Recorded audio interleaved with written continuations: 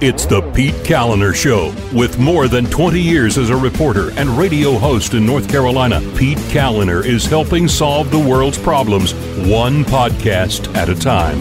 Because he's a giver. And now, here's Pete. What's going on? Welcome to the show. Thank you very much for listening. Happy Friday in Phase 2. Want to give a shout out and thank you to some of the patrons that make the show possible. Folks like Trudy and Mary, Gary, Sarah, Kristen, David, Patrick, JK, and Brent. I appreciate all of your support. Like I said, couldn't do it without you. Couldn't do it without the support of local businesses like Mattress Man. Mattress Man Stores, presenting sponsor of the program, has been for a while, and great people over there. They've been supporters of the program back when I was still on the radio, back in those days. It seems like so long ago. Well, I actually still am on the radio, technically. Midnight on WWNC in Asheville. But it's just a rebroadcast of this podcast. So you're getting it before the radio audience gets it. And you know who gets it is Chuck, the owner of Mattress Man. He gets it. He wants to be a part of this community, and he supports the work. And so I would ask that you support him. And if you are thinking about buying a mattress, which, you know, odds are if you've been self-isolating for the last 3 months, you realize the importance of a good mattress because you're spending a lot of time in it. And so if it hasn't been that great of an experience, maybe get a new mattress, and you can get great deals at Mattress Man. They've got the free box spring with the purchase of the Biltmore mattress. These are the Biltmore mattresses from Restonic. These are awesome mattresses. It's the Biltmore collection. These are the beds that the Biltmore hotels use. So you know they are good. Also, you can get a free adjustable base with the purchase of select mattresses, which can help you raise your feet to help with circulation, help you raise your head, so you can help reduce your snoring if you've got that going on, and the CPAP machine or whatever, or the little nasal strips aren't working well. Get yourself an adjustable base. And with their 24 months, 0% APR financing, you can get a new mattress. Sleep now, pay later. It's a great deal from mattressmanstores.com is their website, mattressmanstores.com. And they've got memory foam, they've got pillow top, they've got inner spring, and latex mattresses, hybrids. They're doing a big blowout on hybrids as well. So go check out their website. Look at the inventory. Go on into one of their stores. They are practicing all of the, social distancing and safety protocols. They're sanitizing the register and the card reader after every use. And if you get a mattress, you get the local 5-star delivery service. They do ship nationwide, and they have a 120-day comfort guarantee. All right, so if for some reason you're not enjoying the mattress, it's not what you thought it was going to be, then you can swap it out within 120 days. That's like, 4 months? If you don't know, right, by 4 months in, if you don't realize this is the best bed you've ever slept on. So they've got the 120-day comfort guarantee. It's how they do business. Experience the difference at Mattress Man, buy local, and sleep better. Alrighty, so North Carolina lawmakers voted yesterday, to basically overturn Governor Roy Cooper's order that keeps bars closed, bars and nightclubs. The lawmakers, and this was bipartisan, the lawmakers want to allow bars to serve customers outside for, according to the AP's Gary Robertson, for an economic punch that was worth any additional risk of congregating, or so the lawmakers believe. That's how he phrases it, that the legislators voted on this for the economic punch that's worthy of any additional risk of congregating. So, first off, that's not the only risk calculus here, but I love how they are able to condense down, this kind of this really complex series of decisions into just this simplified. Well, it's worth the risk.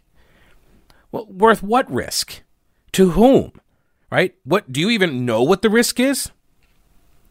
Probably not. Has anybody actually assessed the real risk here? Because all of the data as it's now coming in seems to indicate that the real risk of this kind of opening is very, very, very, very low. We'll get to that. So the legislation approved by the Republican-controlled Senate and House would allow bars to reopen outdoors only and allow additional seating outdoors for restaurants that the Democratic governor partially reopened for on-premise dining last week. Okay, so additional seating outdoors for restaurants, and bars could open if they're only outside. The chance that now look, there are some bars that are not going to be able to do that, right? There are some bars that do not have any kind of outdoor space, and they're not going to be able to open outdoors. The chance that the changes will stick started decreasing, though, as the day went on, okay? Because while most of the Senate Democrats joined the GOP counterparts in approving the bill Thursday morning, nearly all House Democrats voted against it in the afternoon. So in the Senate, almost all Democrats were for it in the morning. Then in the afternoon, almost all the Democrats are against it. What happened? It's a sign, says the AP's Gary Robertson, it's a sign that Democrats could uphold any Roy Cooper veto of the bill, right, in the House. If it comes to that. If Cooper vetoes this, then the Senate, if everybody continues to vote the way they voted on the initial bill, then you would think the Senate Democrats would vote to override the Democratic governor's veto, and then it goes to the House, and the House Democrats would vote the same way, and they would oppose it. So what happened between the morning session and the afternoon session? What possibly could have occurred between the two votes that would have flipped all of these Democrats? In the Senate, they were all for it, and then in the House, they're all against it, virtually. Whatever could have happened? Could it be that the governor had a news conference? His daily briefing, exactly. Could it be that he may have made some comments about it? Well, we're 6 days into phase 2, and on a day when we're seeing some of our highest numbers of hospitalizations and death, the Senate wants to open bars. These decisions are difficult, but they are made with daily briefings from doctors and healthcare experts. This legislation would mean that even if there is a surge of COVID-19 that would overwhelm our hospitals, that bars still stay open. Now, I know that it is a tough time for business, and I believe that there will be a time when we can open bars, but that time is not now. And I hope that the House will look at this carefully and that senators will reconsider their choice about this.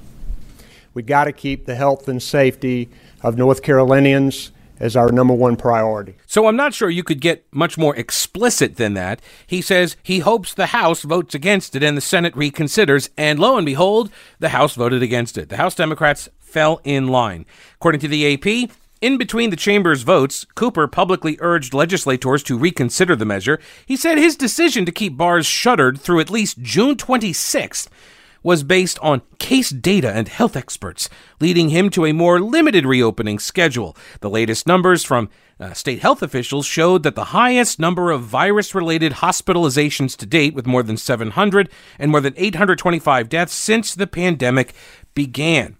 Okay, so first off, the deaths from COVID are always going to go up. They're never going to go down, right? Because the deaths that have occurred have occurred. There's never going to be a lower death count. That's the first thing. The second thing is you're going to have more positive cases and more hospitalizations. Absolutely. That's going to happen. The idea here is to limit the surge into the hospitals, right? Now, in North Carolina, any surge that has occurred towards the health services industry, which, by the way, hasn't actually happened anywhere, but any surge that's going to happen, it's going to come from the congregate living facilities because that's where it comes from. That's where the surges have come from in other states.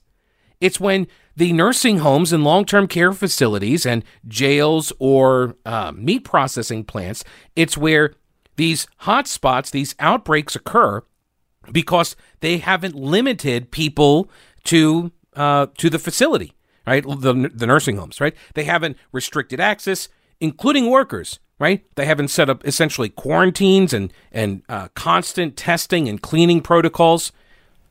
And then they take the people who get sick and they send them to the hospitals, which then spreads the virus into the hospital. So that this is what we know from the New York model, by the way. What happened in New York, and even the original cases out of Seattle, Washington State, that was nursing home related as well. Henderson County, their big hotspot was a nursing home.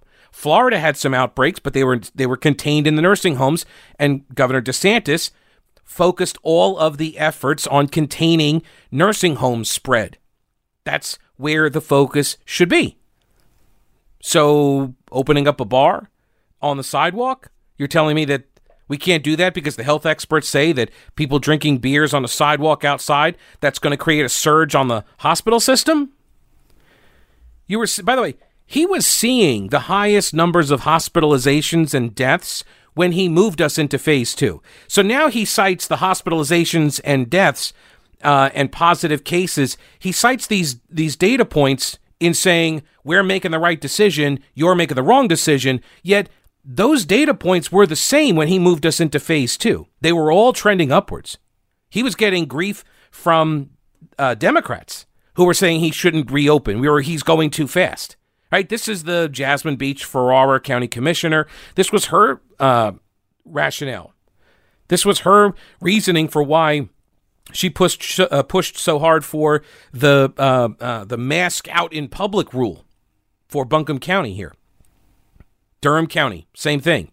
Although they do have more of, they've got outbreaks. But there are Democrats here who do not want to move out of, or didn't want to move out of phase 1.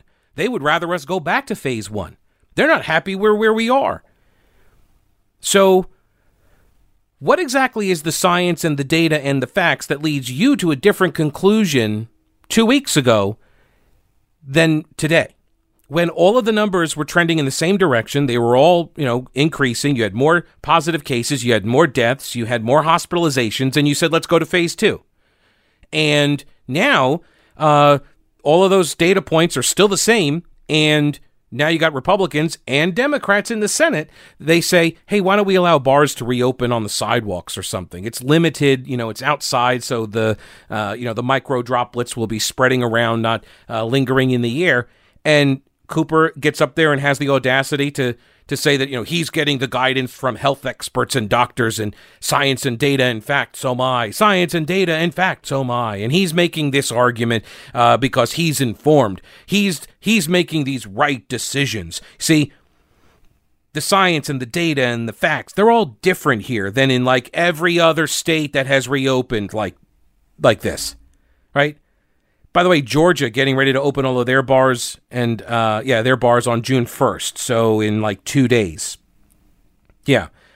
As if this effort that the General Assembly is doing ignores science and data and facts. It's almost as if Cooper is arguing that the science and the data and the facts could only lead to one single conclusion, and that's the one that he made. He made the right decision. See, you know what I would love to hear? I would love to hear somebody ask him if he thinks and is willing to acknowledge and maybe identify a single decision that he regrets, a single decision that he made that he thinks was erroneous. Like, whoops, didn't know what we were doing at the beginning.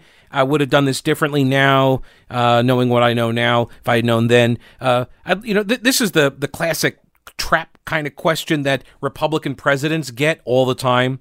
Will you acknowledge a mistake? Do you think you made a mistake? And all the press corps just they keep asking the same question over and over again, trying to get the Republican presidents to admit that they made some sort of a mistake. So this way you obviously can run the story the next day or that evening on the news. You can say, President, quote, I made mistakes. And then everybody can be like, boo, you made mistakes. You're not human.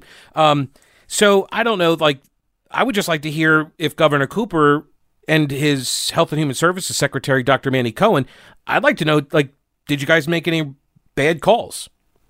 Did you make a decision or choose an option or go in a direction that, looking back on it, you think, maybe we shouldn't have done that, or we should have, gone in a different direction? Now, I suspect if you ask them that question without any kind of tough follow-ups, you're going to get the standard, I wish we would have acted sooner. So in other words, we made the right decisions, but we just made them a little late. We should have reacted faster, but we were trying to be nice. You'll get some sort of a non-answer like that. He is then asked a second time about this legislation. And this time he spends more time on it. And so I'm not sure why the first answer he gave was like a minute. And then this one's like 3 times, like 3 minutes long. So I'm not sure what happened, if like the scripted response wasn't entered into the teleprompter or something when he did the first answer, because here's the second answer, and you can hear he says very much the same thing, but he elaborates and he adds some more stuff to it, which makes me think this is what they actually rehearsed for him, but he forgot when he first started to answer the first time around. We're always willing to work with legislators on these kinds of issues. It's important, however, when we're reacting to a virus that we can see significant surge happen in a quick period of time, it's important for our health experts to have the flexibility to take the action that is needed to slow the spread of the virus. And when you have legislation that is passed and fixing a certain situation at a certain time, it's very difficult to go back and undo and unwind legislation.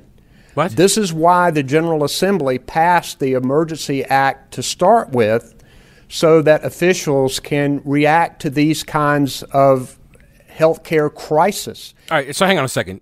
Do you honestly believe that if there was some sort of a massive surge, a spike in cases, and the governor was like, we need to close all the bars again, we need to close everything down again, and he said, he made this public announcement, and then like, oh no, I guess I can't do it though because of this legislation. Do you really think that the General Assembly would not turn around and pass a law or repeal the law that is preventing him from doing the thing he wants to do if the General Assembly believed in what he was doing?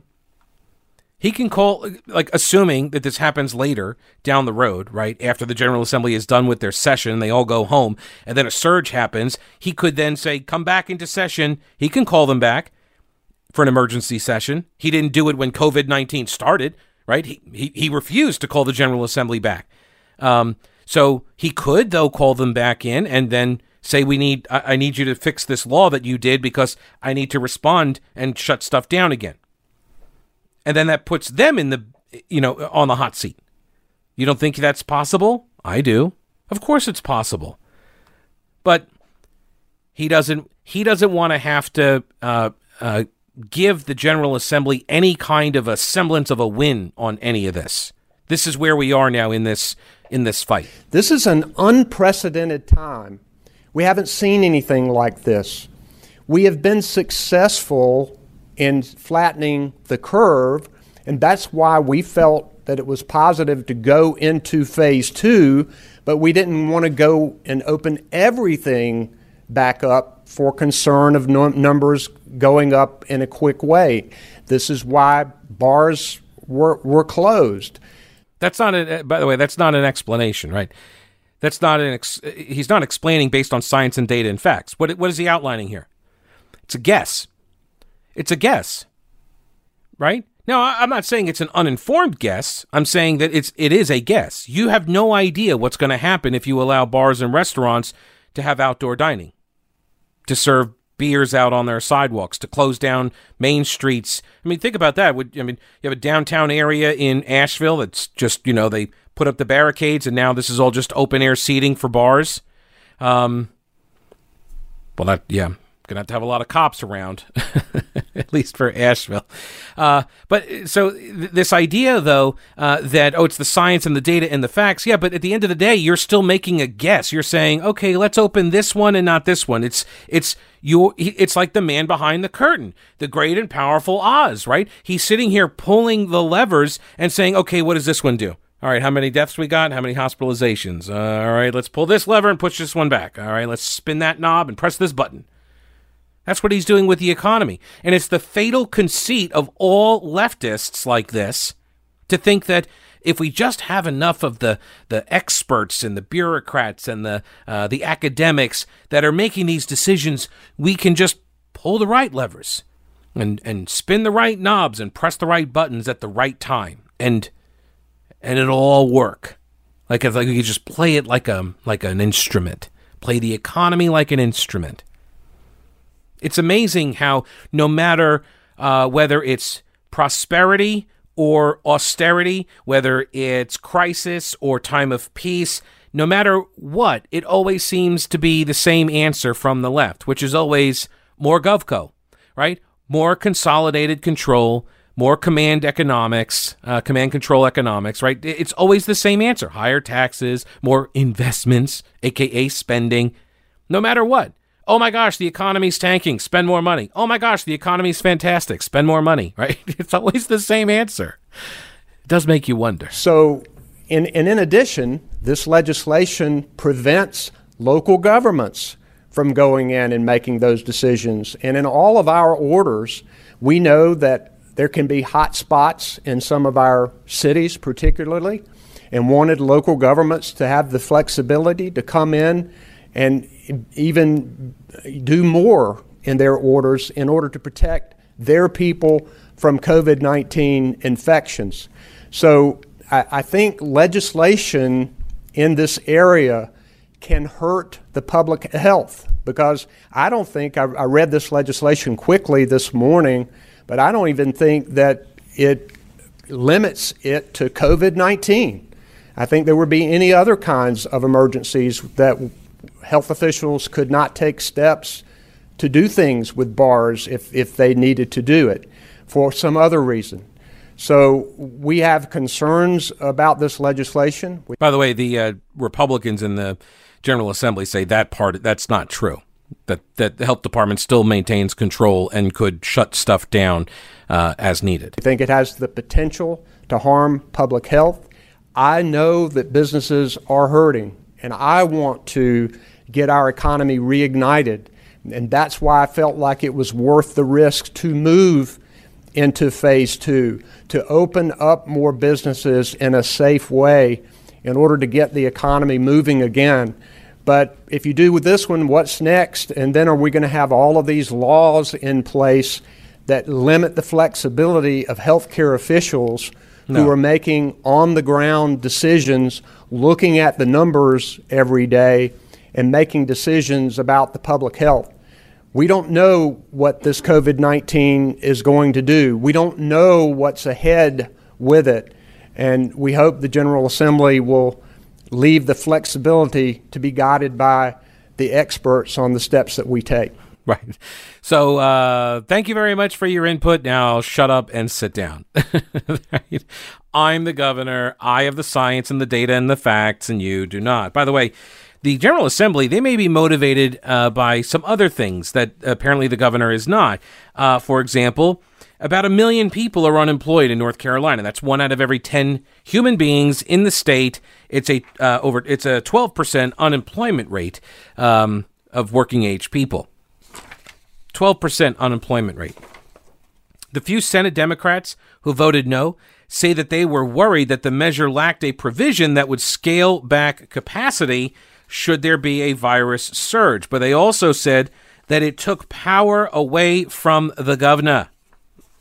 I suspect that's actually what's going on. By the way, ABC News reporting that 21 states that eased their lockdown either on May 4th or earlier have had no major increase in hospitalizations, deaths, or the percentage of people testing positive. 21 states. So the science and the data and the facts, you see, are different in those 21 states than they are here in North Carolina for some reason or another. Are you prepared for a disaster? Do you need some advice on how to be prepared for one? Are you looking for military surplus that's real? Well, for more than 3 decades, the answer has been Old Grouch's Military Surplus in downtown Clyde. It is an old-school traditional store. It's got a mix of modern and vintage items. See my friend Tim. He's going to hook you up. He gets new stuff in all the time. It's American-made because it's real military surplus. Camo, shirts, hats, customized dog tags, gear. Old Grouch is on Main Street, downtown Clyde, across the street from the anti-aircraft gun, and at oldgrouch.com. Also, this show is made possible by Rowena Patton and her all-star powerhouse team. Her phone number is 333-4483. Her website is mountainhomehunt.com. I have had good realtors. I've had experience with not-so-good ones. Rowena and her team, they're good ones. They're great ones, actually. They outsell 99% of the real estate agents in the entire state Okay, call the only agent that I would call if I'm looking for a house or if I'm looking to sell my house. Call Rowena Patton and her all-star powerhouse team, 333-4483, mountainhomehunt.com, and start packing. And finally, the show is also made possible by Schaefer Smith. Have you seen the logo of the Pete Callender Show? He did that. If you're trying to set up your website, maybe you need a logo, call my friend Schaefer Smith at Schaefer Smith Design. He can help you with logos, graphics, photos, an online store, search engine optimization, website maintenance, and security. He does this for professional services, corporations, small businesses, entrepreneurs. If you know now the importance of having a good functional website, get in touch with Schaefer Smith. Make your site look professional, user-friendly for both your customers and you, so you can navigate it and fix it and adapt to whatever the market demands. SchaeferSmith.com. That's SchaeferSmith.com. So at the governor's press conference yesterday, Brian Murphy with the News and Observer asked him about the ramifications for businesses that refuse to comply with his orders, which, by the way, is happening more and more often as he loses the consent of the governor. And here's what he said. Are you planning to take action against places like Ace Speedway that ignore the Phase 2 executive order and open when they're not supposed to or operate with fans? Will you get the Highway Patrol or National Guard involved? And if there are no plans to do anything, what will prevent other events like the RNC from operating without any regard to the rules that are in place? Well, thanks for that question. Our Department of Health and Human Services has reiterated to local officials in Alamance County that a race with a lot of spectators is dangerous. We are hoping that these things can be handled locally, and we believe that local officials should take action to prevent something like that can cause illness and death. We understand that this particular raceway in Alamance County may not be holding races this weekend, and that's a good sign. And we hope that local officials will take this seriously. I'll say again that across North Carolina, most people and businesses are complying with orders, and not only that, going the extra mile beyond these orders to protect people from the potential of contracting COVID-19. And that's a good thing. And we'll continue to work with local officials and continue to work with businesses to find the best ways to slow the spread. If we have repeated violations that local officials won't take any action on, then we'll have to review all of our options and consider further action that we might take. It is pretty impressive, I do acknowledge, his ability to speak for 1, 2, 3 minutes at a time and never say a thing, never say anything of substance. He didn't answer the question. Right? He did not answer the reporter's question. Like, what are the ramifications for these places if they don't adhere to your order? And what did he say? He would prefer that the locals handle enforcement, but if they don't, then they'll look at their options. And he just completely ignored the RNC component of the question. He was only talking about like the Speedway or local businesses that are opening in defiance of his orders, and he's hoping that the locals will handle the enforcement of that. So I think that's interesting in that you're going to push off the responsibility of enforcement onto the locals, but you're not going to allow the locals to have any kind of decision-making power to go in a less restrictive direction than what you're setting. Because he said from the beginning, he sets the floor. You could go more extreme, you can go more restrictive, but this is the minimum everyone has to do. So he's giving the locals, quote, flexibility if they want to be more oppressive. But if they want to be less oppressive, then no, you can't do that. And so, of course, when he's asking the locals to get involved, he's going to be asking them to enforce rather than to relax, right? Because, Democrat's going to Democrat.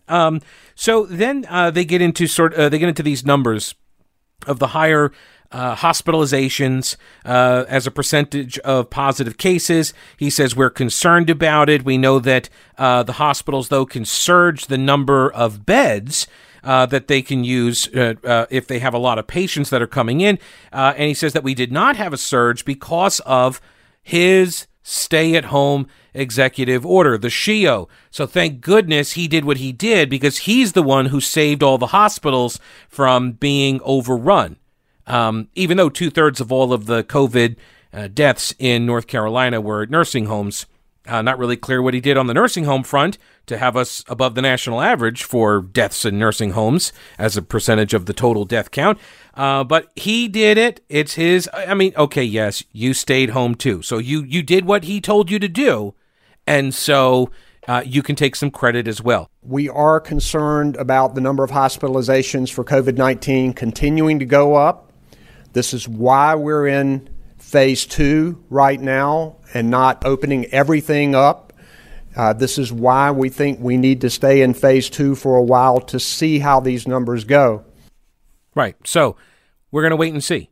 We're going to open up this, and we're going to leave that closed, and we're going to see what happens. And if it's looking good, then we'll open up another. And if it goes the other direction, then we'll close them back down again. He's Oz. He's the Wizard of Oz.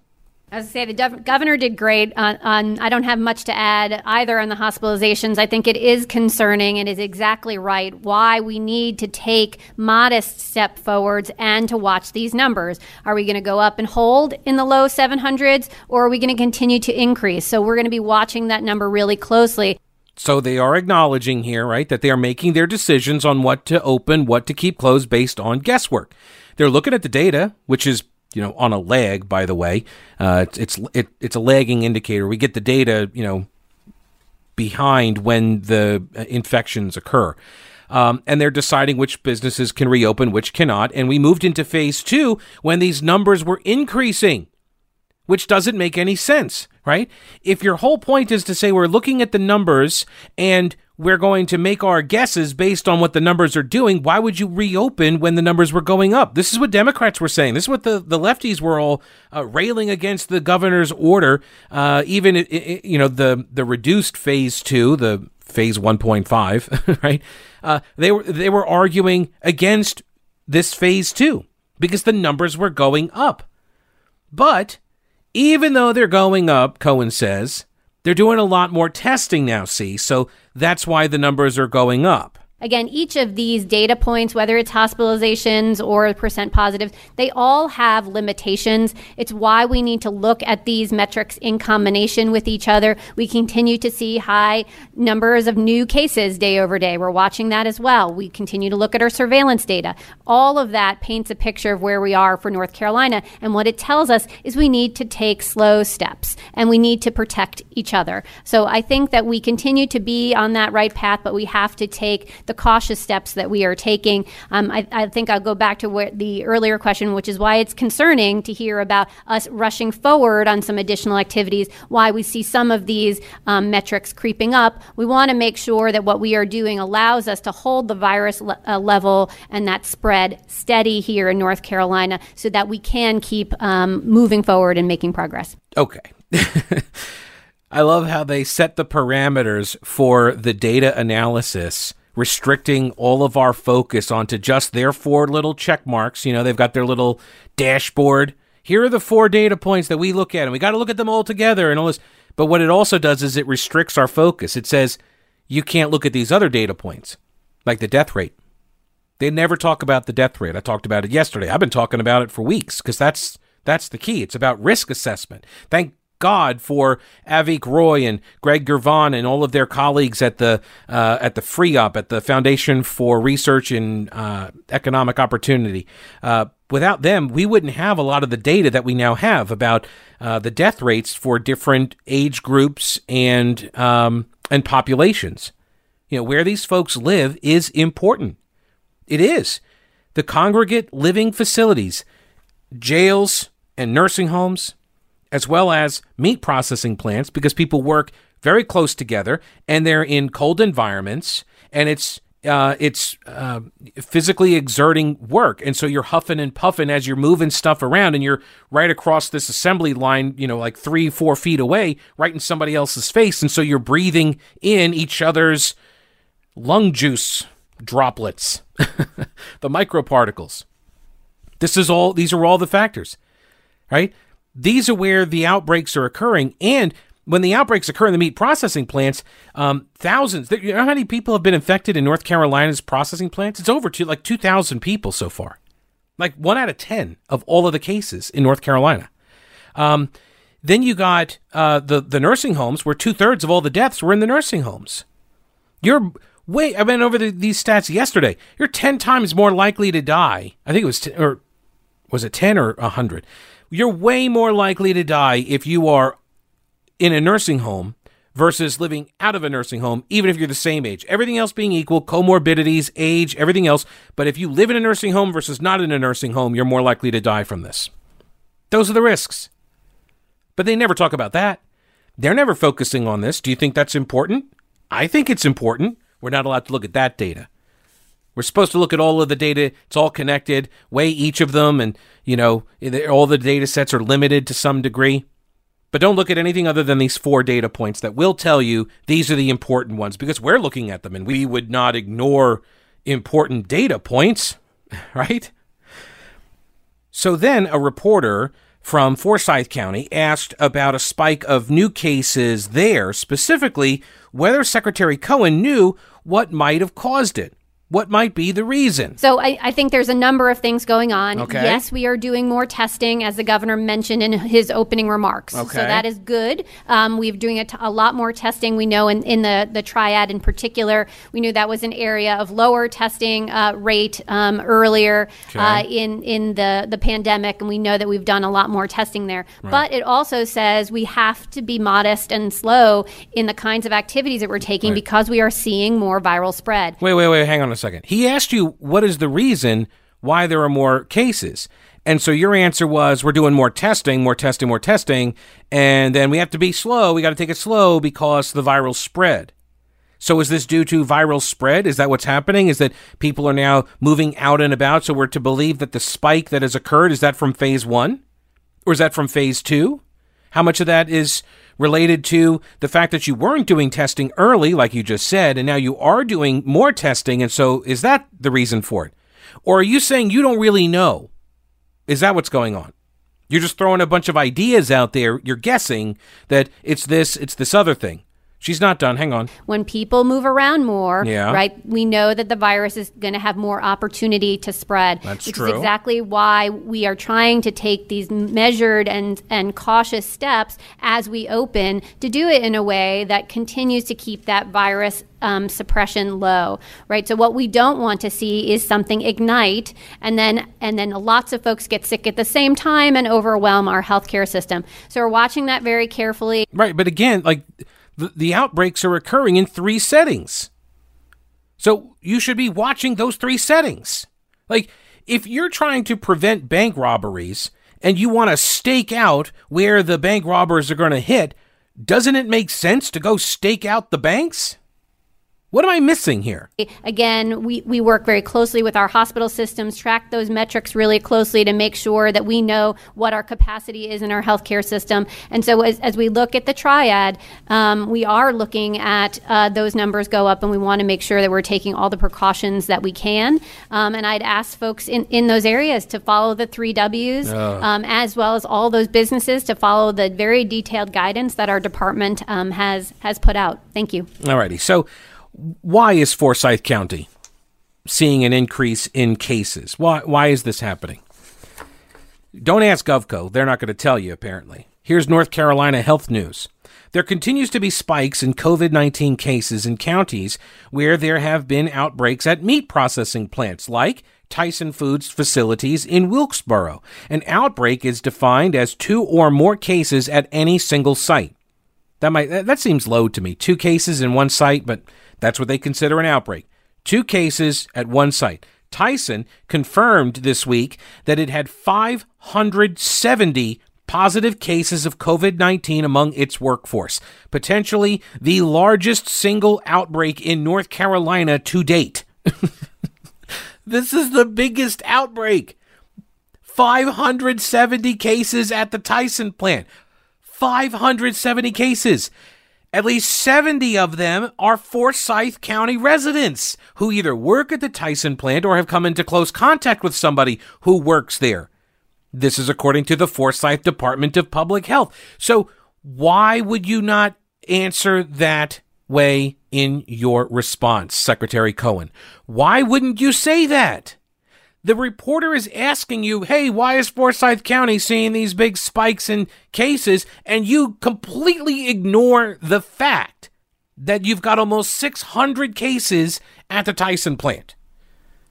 I think that might be driving some of the numbers. What do I know, right? I'm just a podcaster. I have no idea what might be driving the case count in Forsyth, except, of course, the 600 case outbreak at the Tyson plant. You think that might be why they're seeing the spike? Why can't they? You want to see a surge? That's where it's going to come from. And then you're going to use that case count in order to scare everybody away from dining out or drinking beers out on the public thoroughfare under this legislation, right? You're going to use the case counts in order to keep the lockdowns in place when we all know that there are these facilities that are ground zero for the outbreaks that are occurring. Okay, let me see here. So hang on. There's one other thing. A couple different stories have been done so far on with the multiple newsrooms. I'll tell you who they are here. This story was jointly reported and edited by Kate Martin, Jordan Wilkie, and Frank Taylor of Carolina Public Press, Ames Alexander and Gavin Off of the Charlotte Observer, Aaron Sanchez Guerra and Jordan Schrader of the News and Observer, Nick Oxner of WBTV, Emily Featherston of WECT, Tyler Dukes of WRAL, and Jason DeBruyne of WUNC-FM. So this is a collaboration between all of these different newsrooms in order to get a bigger picture, a clearer picture of what's going on around the state. And here's the headline. Meatpacking plant COVID-19 outbreak information limited as confirmed case numbers grow. Meatpacking plants are breeding grounds for COVID-19 among workers. Plant employees typically stand shoulder to shoulder on their feet for hours at a time, shoving and cutting carcasses. The work causes them to breathe heavily, and if they have COVID-19, they're spreading the virus into the air, according to Lisa Grelinski, an assistant professor at the UNC Gillings School of Global Public Health. Grelinski, who has studied coronaviruses since 2008, said these processing facilities house a combination of risk factors, as I mentioned earlier, cold air that keeps the virus alive for longer or viable. She also goes on to say, and stop me if you think this might be related to why we're not getting these kinds of answers from DHHS. Quote, unfortunately, if we look at the demographics of who tends to be employed in these facilities, they might not have the best access to health care. What is she saying there? What is she saying? She's talking about the workers. And who are the workers? Well, typically lower income, but also immigrants. Specifically, illegal immigrants. A lot of illegal immigrants working in these facilities. There are challenges with getting information to these communities, right? Do you think that's what's going on here? Workers pick up the virus and then they go home and spread it into their communities. A survey by journalists from 7 newsrooms across the state showed local health departments are tracking COVID-19 outbreaks at these facilities and reporting that information to the Department of Health and Human Services, but many are not telling the public where the outbreaks occur, and neither is the state. DHHS officials say they are aware of more than 2,000 meatpacking workers who have tested positive for COVID-19. They've provided both the number of outbreaks and the counties where they've occurred, but for weeks, these officials refused to name the plants with the reported outbreaks. They say their agency lacks regulatory oversight of the facilities. That's been their excuse. That's the Department of Agriculture, they say. That's what Mandy Cohen's been saying. We've been talking about it. She keeps saying, it's the Department of Agriculture. We can't regulate it. Without that oversight and the reporting requirements that come with it, Secretary Mandy Cohen said she's concerned both that the list may be incomplete and that its publication would discourage companies from cooperating going forward. This is the line they're using. Well, if we tell people where the outbreak is, then these companies aren't going to self-report. How about this? How about an executive order from the governor that staffs, state health workers, state health personnel, that staffs them at every one of these meat processing plants. And all of the employees, before they go in, have to get tested. Before they go in, tested at lunch, and then tested when they leave. How about that? Do it for them on the way in and the way out. How about that? Why couldn't you do that? Or are you telling me that your executive order that's so powerful it can shut down the entire economy, but you can't force testing outside of a plant? And what's the plant going to say? No, you can't test my workers for free at no cost to me? No, you can't do that? Is that what they're going to say? See, that would be something that you could shame them on. I don't know. Again, just spitballing. I'm just a podcaster, but it seems pretty obvious to me that you could do something about this if you wanted to. She says, what we're saying is this may not be the universe of all of them, the cases, at the plant. So by naming them individually, I think we are calling out ones, frankly, that raised their hand and said, we want to work with you. And we continue to want to encourage them to do that because that's the right thing to do from a public health perspective. Right. I'm sure it has nothing to do with the population of workers and the fear that they're going to be stigmatized. Because you know what the argument would be, right? Like, I'm sure that it didn't even cross the social justice warrior's mind, the one who's in charge of our Health and Human Services department, Mandy Cohen, because she's a political kind of person, hyper political kind of person, and so and she's already made references to the most vulnerable populations, and she's used these sort of code words and such in her messaging, talking about people of color and that sort of thing. So she's already made these references. And I'm to believe that she's not aware of this population that's being hit hard at the processing plants? Really? Maybe she's afraid that if you put the numbers out there, that there becomes there's a discrimination, there's a stigmatization that would occur against those people. And so she doesn't want to link illegal immigration, illegal immigrants, specifically Latinos that work in these plants. She doesn't want to stigmatize them as carriers of COVID-19. Is that possible? Maybe somebody could ask her. It won't happen, but maybe somebody could ask her, because I'm sure none of the reporting corps has ever, this thought hasn't crossed their mind. I'm pretty certain of that. The state employs 36,000 workers in the industry. That is more than any other state except Texas and Georgia. The industry also relies heavily on immigrant labor pool. This population tends to live in higher density housing, and health officials report difficulties with outreach due to language and cultural barriers. Well, that's an interesting cultural barriers. What might that be? What's a cultural barrier? They don't trust health workers? Is that it? Or is it some sort of hygiene standards? What is it? Is it the refusal to believe government agents? Like, what is the cultural barrier? Seriously, if you're going to treat this thing serious enough for us to lock everything down and everybody get imprisoned in their apartments, then I think it's imperative that we all find out, like, what's going on? Why is this spreading? What's the cultural barrier here? But I think they don't trust us not to become racists, I think that's the thing. I'm starting to get the sense they're trying to hide the ball on this information because they're afraid of the discrimination, the racism, and all of that stuff. I think that's what's driving some of these decisions. It's got to be. Because, I'm getting to the point where some of the stuff they're saying is not making any logical sense. So, let me see. I'm going to skip ahead. Statewide tracking of outbreaks at these kinds of facilities appears to have fallen into a responsibility or oversight gap. DHHS has repeatedly said the industry is regulated by the Department of Agriculture, but Ag Department officials say their oversight applies only to the food, not the health workers. The health of the workers. State Agriculture Commissioner Steve Troxler repeatedly denied having authority to enforce any safety guidelines for workers at meat processing plants. Quote, "This is not something we're involved in. Public Health is the lead agency on the response to the virus." Troxler also said it's the responsibility of the health agency to document and record the number of COVID-19 cases at these plants. And he is backed up by Heather Overton, the Assistant Director for Public Affairs at the North Carolina Department of Agriculture, who says, first off, our meat supply is safe. She says, COVID-19 is not a foodborne illness. This is not under our purview, despite what the Health and Human Services folks are saying. And as I said, if you wanted to, you could do an executive order and mandate the testing outside of the plants.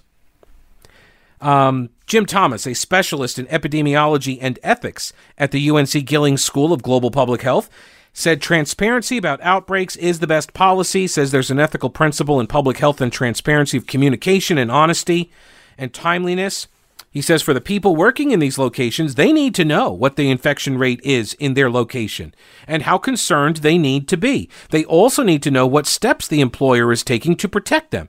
Right? This is, once again, it's another example of how, like, the bleeding heart do-gooderism, it's like it actually harms the very people that you're claiming to want to try and protect. Right? The ones who are going to the plant, they should know if there's an outbreak of 600 infections in the plant. He also disagreed with the policy of withholding information because it's incomplete, which he said undermines the public's essential trust in government. Quote, it can be better even to present data and that they have to admit that they don't have all the rest. Like, that's better than doing nothing. In many situations, that can be better than saying we're not going to share any of the information. It's better to share one's vulnerability, one's inadequacy, and to say we're able to get these data points, but we can't get these other data points. Right? At the very least, say that. So then there's this question came from Kate Martin at Carolina Public Press. She's asking about the administration's lack of transparency in providing records. Good afternoon, Governor Cooper. This is Kate Martin with Carolina Public Press. For journalists around the state, our records requests are languishing for weeks, if not more than a month, at agencies in your administration. Some state officials have promised to cooperate but have done nothing. Others say they don't have to. Public health officials say transparency from the state government is paramount during a pandemic. Several news organizations are now preparing to sue your administration due to this lack of transparency. Governor, do you think it's acceptable for your administration to let records requests get to this point? Well, number one, we want to make sure that we comply with the public records laws, and I want to make sure that every agency in state government does that. Number two, this administration is making a lot of data available, particularly as it relates to COVID-19, and working hard to make sure that that data is available more and more every single day. Three, these are unprecedented times, and state agencies are stretched to the max in trying to deliver services to state government, sometimes hampered with a lower workforce, with people being home and people being out. So it is difficult. I want to make sure that these agencies respond to records requests. If they say they are not going to get it done, then it better be some reason under the law that they are not going to do it, because I want to see these records provided. And what I'll do is to ask my chief of staff to tell me what's going on, and what particular records that you may be talking about that you want, and see if there's something that we can do about it. Thanks. Next question, please. Yeah, he's going to ask his chief of staff to tell him what's going on. Oh, that's encouraging. Inspires confidence, doesn't it? Have a great weekend. That's a wrap for this episode. Please remember, subscribe to the podcast. It's the best way you can help me. Download and maybe give it a positive review. We'll talk to you later. Don't break anything while I'm gone.